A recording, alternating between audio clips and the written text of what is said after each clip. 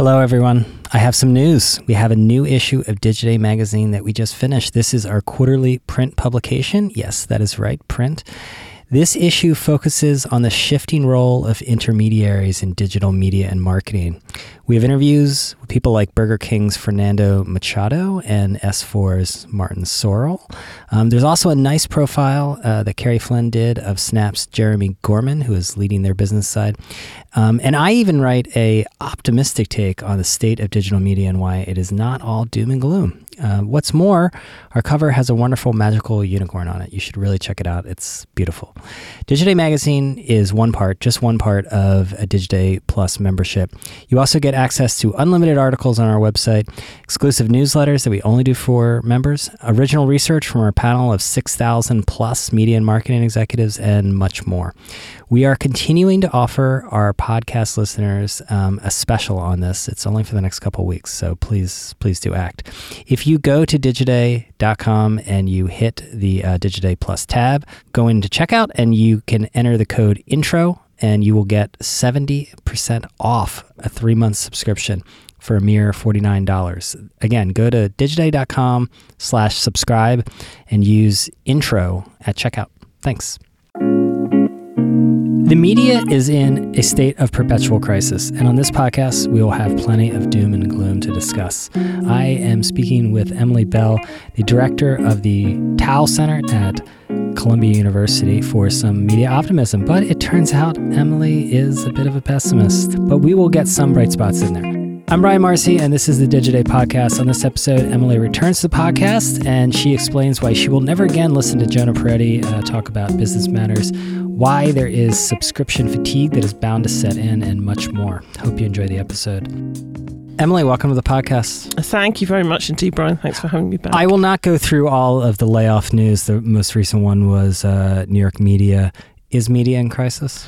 Media is in a perpetual crisis. So yes, it is, but I think we got used to it by now, haven't we? Yeah.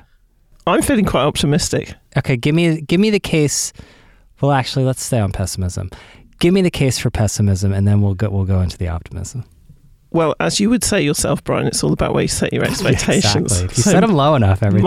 Mine are subterranean. So where are we at the moment? So I think we're at what we would call the reckoning at the moment, which is all of these things that we have been thinking might deliver for publishing, like relationships with platforms, in particular Facebook, have not helped journalism. And in fact, in most cases, they've marginalised it. They've made it harder to make money. They've made it harder to get seen. But we know that now. Wait, let me jump in. Harder to be seen? The platforms have done a lot, but they have turbocharged the ability to at least get your brand and get a sampling in front of an audience. If you're willing to pay. And if you're willing to employ a team to guess the algorithm on a daily basis. Mm-hmm. So on the one hand, you're right. There's a bigger audience there, and it is growing if you're on platforms like Instagram.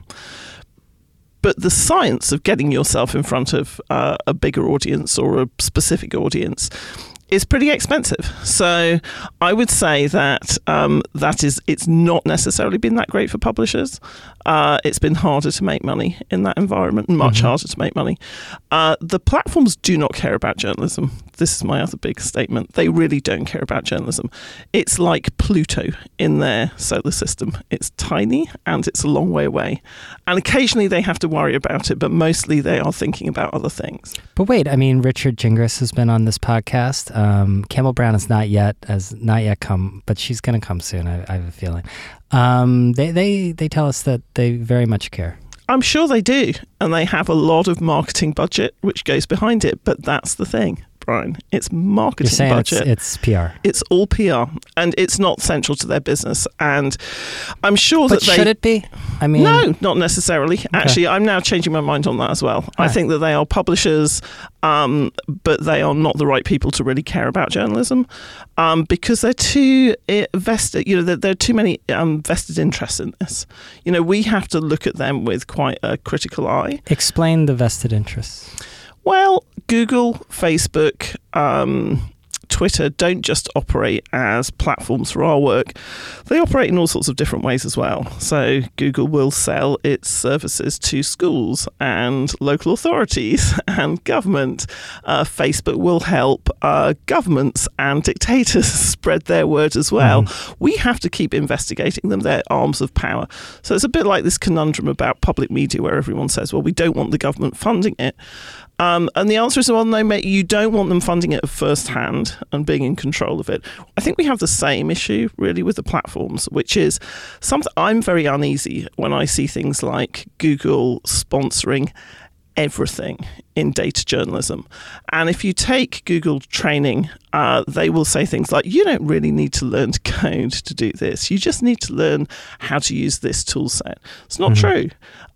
You're playing then in their world. So we either completely accept that we are living inside their world, that we have a certain relationship with them, and that we're going to cede to these very powerful organisations a certain amount of control, which incidentally does change our journalism. Yeah. Or we're going to say we have to retain for as long as we can the idea that we are independent, investigatory reporting organisations, and therefore we can't have that kind of relationship with them, which is what we would say about government, right? So I'm gonna channel VC Twitter for a minute. Great. I'm not wearing a vest right now, as you can attest to, but I'm going to try to, because they love to do these contradictory tweets, right? They do. And, one of the contradictory tweets is Facebook doesn't pay publishers enough.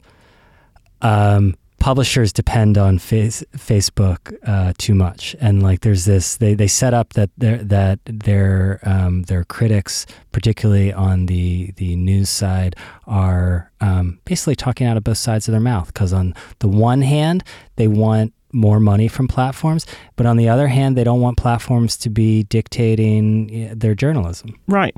Fair? Well, I think that's fair.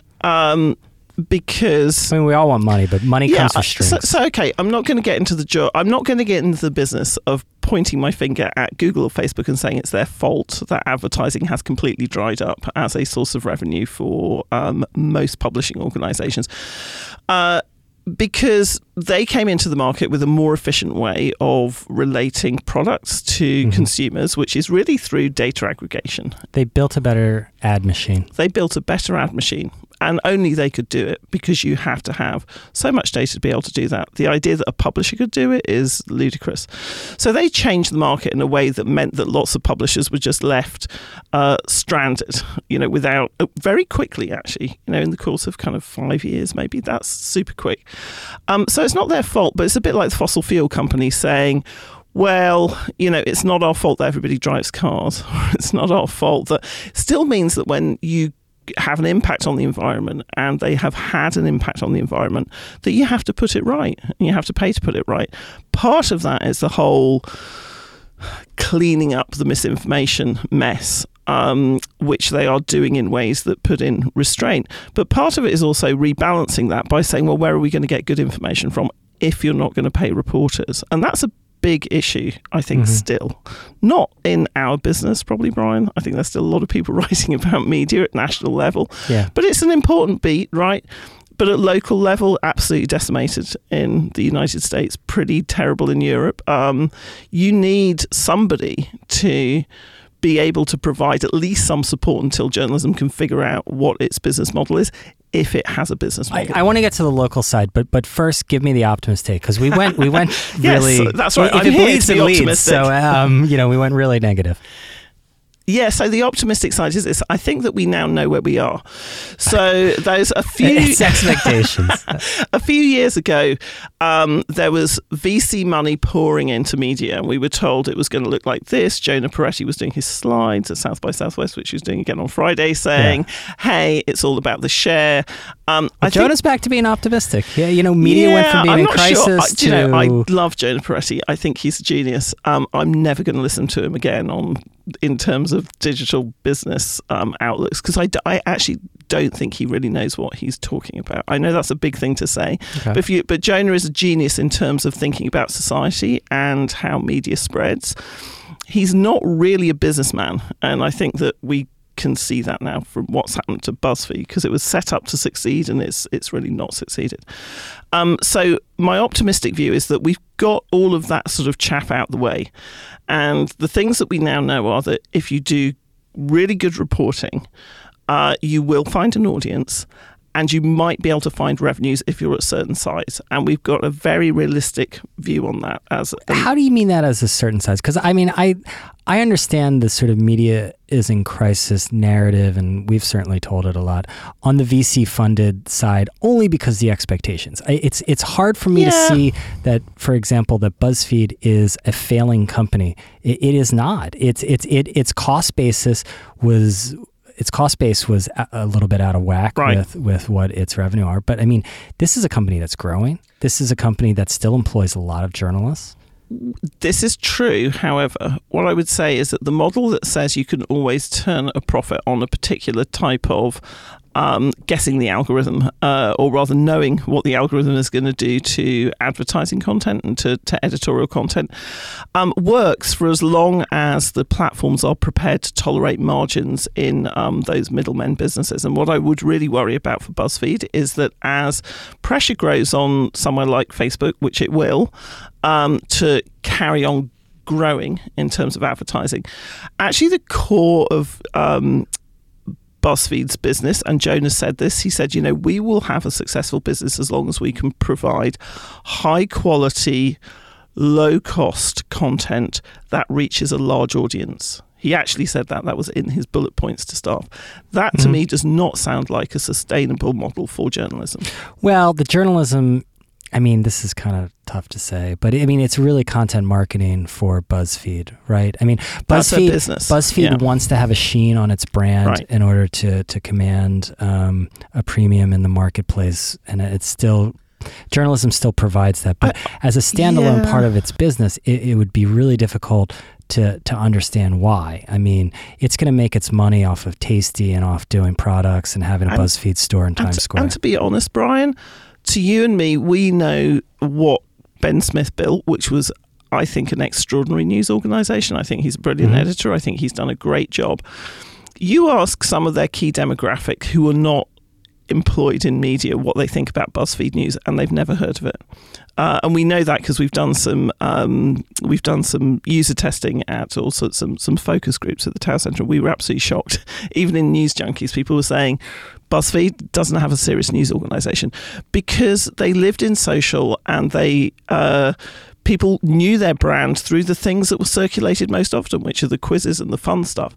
And it's been really difficult for them, I think, to build that brand out in the type of audience that they need to make it sustainable. And I get what you mean, which is it's sheen on the brand. So it's like Bloomberg's newsroom, right? But Bloomberg has a great business selling terminals into every trading floor in the world.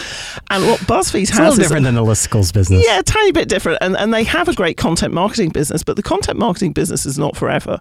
The content marketing business is really fickle. Well, that got commoditized. Yeah, and once once you have the big platforms getting more into the content marketing business themselves, then I don't really like. I don't like the chances of the companies that are leaning on that heavily. Wait, this was the optimistic segment. I'm sorry, this is up to optimistic. I'm sorry, I pulled you in this. Well, no, what I mean is I think that we're getting down to the point where we understand that when we talk about journalism, we're no longer really talking about aggregational sites. We're not talking about content marketing businesses. We're talking about reporting organizations. It's taken us so long to sort through, what the hell is journalism? And I think we're getting down to the fact that to be a sustainable news organization, you have to report.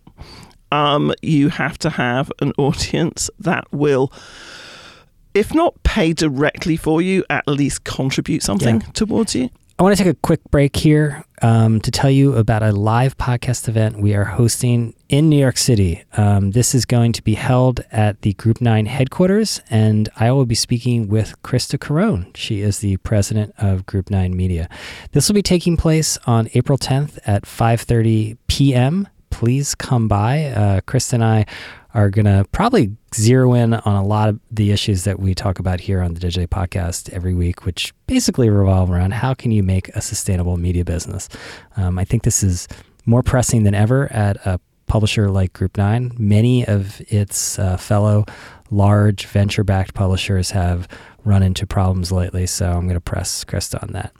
If you want to reserve a place here, please reach out to our producer, Aditi Sangal. Email her at aditi@digiday.com. That is ADITI. And she will get you all set up. Hope to see you there. And now back to the episode. So give me two bright spot examples that are not the New York Times or subsidized by billionaires. Well, so something which was, I think, interesting, and I don't know that it's going to succeed, but was a real bright spot for me, was the campaign of The Correspondent over here, which is this Dutch outfit saying we're going to do journalism differently, which raised its $25 million or whatever it was target without publishing a word of journalism on a campaign. I can see the skepticism on the campaign on the campaign that says we want to do a different type of journalism. I did not think they would do that. I was absolutely convinced. I want to see what they're going to do, though. I know. I mean, it's a great marketing campaign, and maybe it should win a Cannes Lion or something like this. But like, as far as like, I studied in Belgium, so I know a little bit Dutch, but not enough to regularly read The Correspondent in Dutch. But I'd like to see what exactly the product is before I say that it's a success. I mean, maybe it's a little old school. They have that man who goes on about taxes. The guy with the viral video. I love that guy. I love that guy. He's a correspondent person. Anyway, so I thought that was a tiny bright spot. My old shop, The Guardian, has been a bright spot. It's cut its losses, and it's pulled off the trick of persuading people to subscribe in a membership way, which is sort of bringing it to break even this year, which I don't think anybody thought was possible 4 or 5 years ago. That's a little bit bright. I think that Gimlet Media, I'm still not sure what to think about this. I think Gimlet Media being bought by Spotify is kind of interesting and quite bright. The idea that you can, like yourself, Brian, be a podcast, gazillionaire with easily listeners. Easily. So it feels as though we have a few bright spots, but I take your point about the billionaires, the foundations, and the philanthropy, which those are the areas that have grown. It's medieval. I mean, right? It's like I always think journalism always wants like the sort of the white knight. And this sort of literal white knight sometimes with these billionaires coming in. But then the amount of conflicts that it creates is unbelievable. I mean, I feel like every single journalism business is going to have a set of conflicts. If you have an advertising supported business, you're going to have a set of conflicts because your true customer is the advertiser. If you have a subscription business, you have a conflict because you could end up just becoming an echo chamber. The only thing that you want to do is that there's an argument that the New York Times has become an echo chamber for a very liberal Upper West Side point of view. You came from the Upper West Side. I did. That's me today. You're describing my people there. I'm sorry. Anyway, we could keep going on, and when you're the billionaire, you're going to have a real set of. But that's fine as long as you have enough of. As long as you have enough elements in each of those buckets. And I think that one of the things that's been problematic about the American market is that it's been absolutely convinced that advertising will provide a profitable future. That's over. That's over. So if you come from the UK, you were used to a media environment that said 30% of it is advertising, roughly 30% of it is subscription, roughly. If you take things like Sky and newsstand revenues, 30% of it, broadly the BBC, is public service support. In America, it's been actually more like sort of 70, 80% is advertising. But you know why that is? It's because this is a massive market. It's a huge market. It's a massive consumer market, and you can see a path to the size of ad deals here versus the UK. It's just far different. But that's changing, right? So that's changing. So this is where American can because all the money went to Google and Facebook. All the money went to Google. For years, I always go back to this. I was shown these charts, the Mary Meeker slide of the time spent on the internet versus the advertising spent, and all of these businesses, a lot of these businesses that were funded were based on the delta going away. Yeah. It did go away. It went into the pockets of Mark Zuckerberg and Larry Page and Sergey Brin, and that's where it went. It did not go to these new ventures. That's absolutely right. That's absolutely right. So the market's been restructured underneath us in a short period of time. Advertising has gone away. That's the big question mark that we've got to solve. I think that... But that's the pivot to paid, right? That's the pivot to paid for some people. So it's not going to work for everybody. That's the other thing to say, is it's just not going to work for everybody. And I think we're going to have a winner-takes-it-all economy in subscription, or we're going to come up with something which is a much better way of redistributing subscription dollars. So if somebody said to me, how many things do you currently subscribe to? I wouldn't know, but I'm going to guess it's 15 to 20. That's like too many. That's an insane number. And what's more, all of those subscriptions are going to come up for renewal individually. Yep. And I'm either going to drop a few or forget that I have to renew them, or just look at the Wall Street Journal's price and go, I'm not doing that again. So I have some bad news. Go on.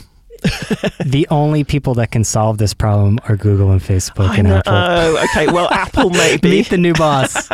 Well, so this is it. I do think that we have reached this point where if Apple comes into the market with a subscription product that really works, if Google can do that, if Facebook, I don't see any sign of Google or Facebook doing that. That's the other thing. This is the other thing. This is the other reason I say they don't really care about journalism. Pivot to paid has been very obvious for at least 12 months, I think. Where are their products? Nowhere. Absolutely nowhere. There's nothing that helps us, really. There's talk of it. There are a few beta tests. They haven't produced anything that's going to help us. Well, they're ad businesses. They're ad machines. They are. So they haven't, and they haven't any pressure applied to them, competitive pressure. Do you worry when it comes to this? I think the overall pivot to paid is good. I mean, it's good. It's good to align your customers with your audience, because oftentimes, as I said, like, that's in conflict.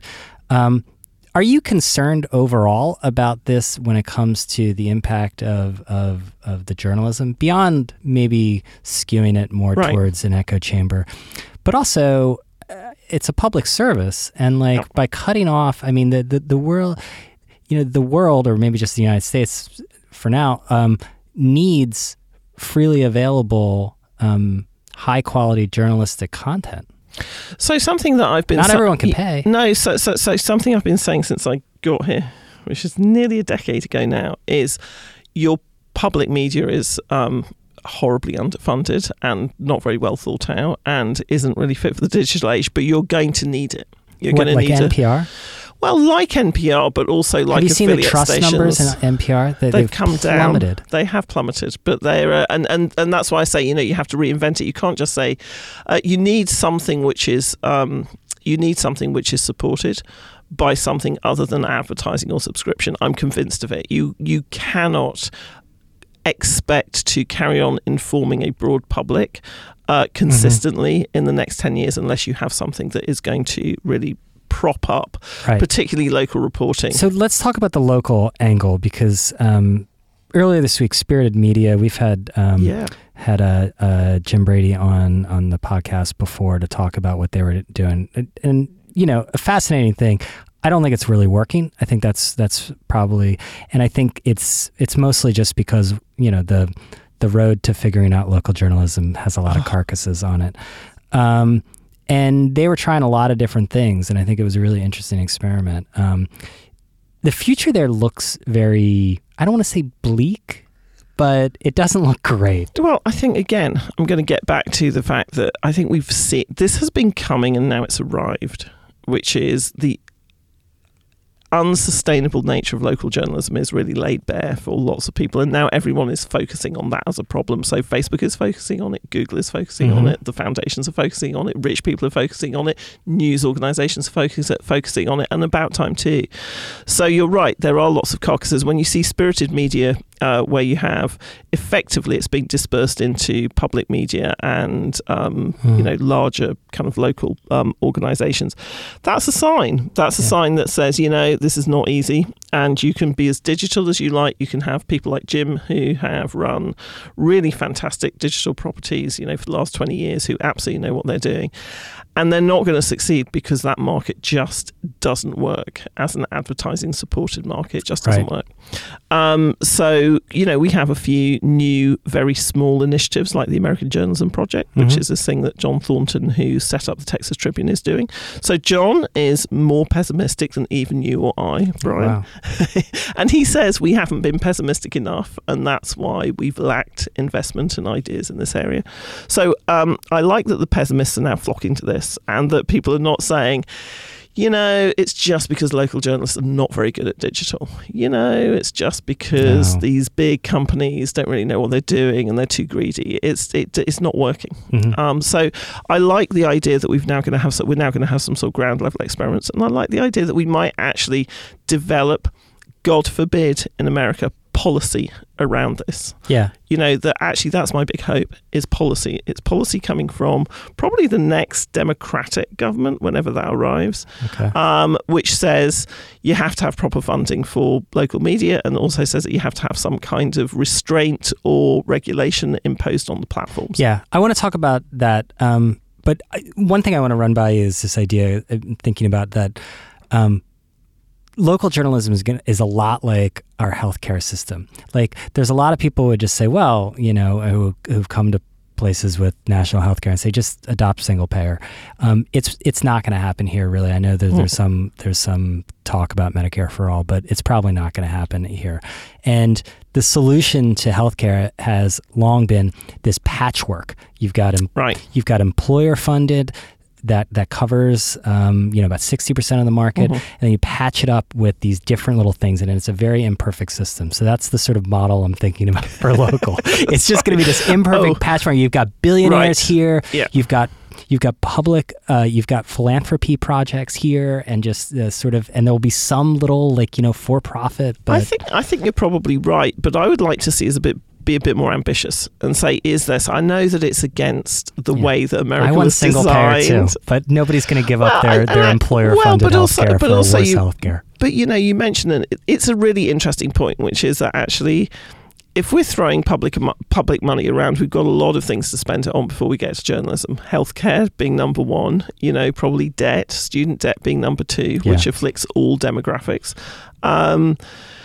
Infrastructure being number three, you get a long way down the list. However, journalism is not that big a problem. It's like, if you think about it as being $1 billion problem or a $2 billion problem, that's not a lot of money to get reporters in every state house, to have some kind of useful wire service. The AP is kind of experimenting with some of these things as well, and thinking, can we actually get a spine of accountability reporting at least into every state house?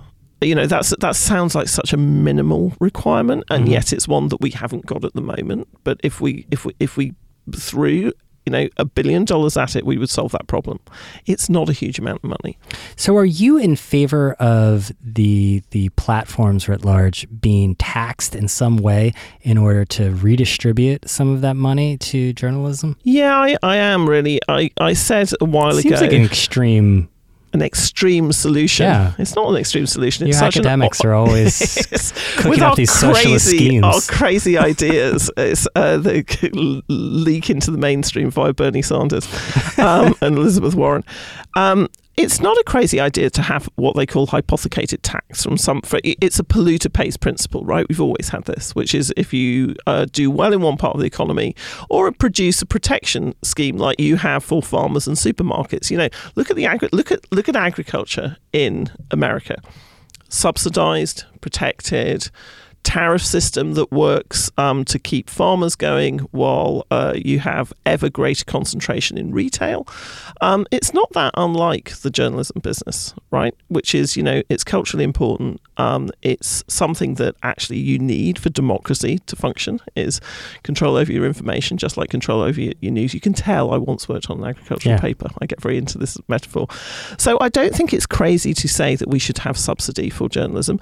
And it's really not crazy to say, those guys who've made so much money out of the advertising market, which actually rely in a way on there being some integrity in the information environment, they should actually pitch in for it. And they should probably pitch in slightly more than $300 million each that they've put aside for it. The American capitalist in me says that is a fraught situation. Do you know what, Brian? We're going to get the news equivalent of ethanol. Do you know what do you know what I say? I say everything is fraught. So here's the thing that people go, it's like saying we don't want speech laws, and people saying we don't want to be like Germany. Germany has speech laws and it's terrible. And you think Germany had a genocidal fascist maniac in charge of it about 70 years ago, and now it's a functioning democracy. In what way do you not want to be like Germany? It's like this idea that somehow America got everything right in about 1955 and it should stay that way is absurd. And capitalism is the thing that it's most attached to, and it's the thing which is most absurd. It's why you don't have healthcare. It's why, and you're fooled by all these rich people telling you that this is the way it has to be. It has to be the case that you have these absolute numpties in Silicon Valley. It's a technical term, numpty. In Silicon Valley, with money coming out there is who have no idea how to do anything apart from engineer a really great product for social exchange. Beyond that, and people listening to them just because they're really rich, instead of going, hang on a second, this is not really going to, the way you're designing it is not really going to work. Right. There were plenty of us in academia and journalism saying that for a long time, and Facebook were like, you people don't know what you're talking about. We were right. We were right. And we're right about this as well. We are right about this as well. Do you have sympathy, and do you think it will get any traction, Elizabeth Warren's suggestion of breaking up these tech companies? Well, I think it's interesting because she's actually a great policy person. So this is not a wild piece of speculation on her part. She actually understands how the financial system fell apart and how it should be regulated. It's really similar, actually, to a lot of the data aggregation and targeting sort of that's at the heart of the business of the big platforms. And her plan for it is pretty sensible.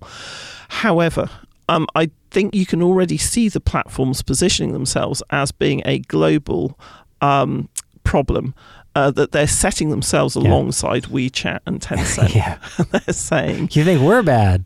You think we're bad. Also, we're your soft power.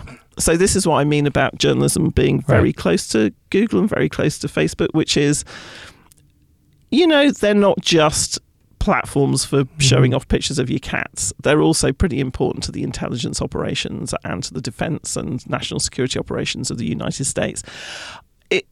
Breaking up those organizations is going to come down to a political argument about whether or not you want to retain that kind of soft power in the world or not. Policy aside, I don't see how that flies in politics. I just don't think the American people see Facebook and Amazon. Amazon's the thing that they're like, oh God, you order toilet paper, shows up the next day. Like they don't look at the... No, but they don't look at it like that, but they do look at it like 400,000 people last year, mostly women, mostly actually African-American women, lost their job in retail.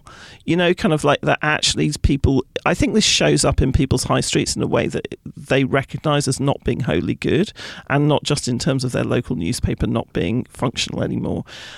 So I think that people completely get the trade-off between convenience and actually social fabric being somehow eroded. And I don't think people are at all stupid on that. And I think that they don't like it particularly. So I don't actually think that Elizabeth Warren's argument would meet a huge amount of public resistance. I think that people do feel that there are these large, rich entities that they don't really understand very much about. They do like their toilet paper showing up the next day, but they don't see why it wouldn't. This is how these VC tweets, you can make them yourself. just because your toilet paper shows up next day doesn't mean that it couldn't show up next day from a slightly smaller company. Reminds me, we need to do a VC tweet generator. You do need to do a VC tweet, VC tweet bot. So I think she stands. I think it's a good plan. I'm not sure that it will come to pass, because antitrust in America at the moment is kind of quite a mess, and actually the direction that the Trump administration has Trump doesn't like it, and he's hey, break up. All he's done is remove the barriers to other companies like telecoms companies and cable companies to grow. So we've just had this deregulation sort of bonanza.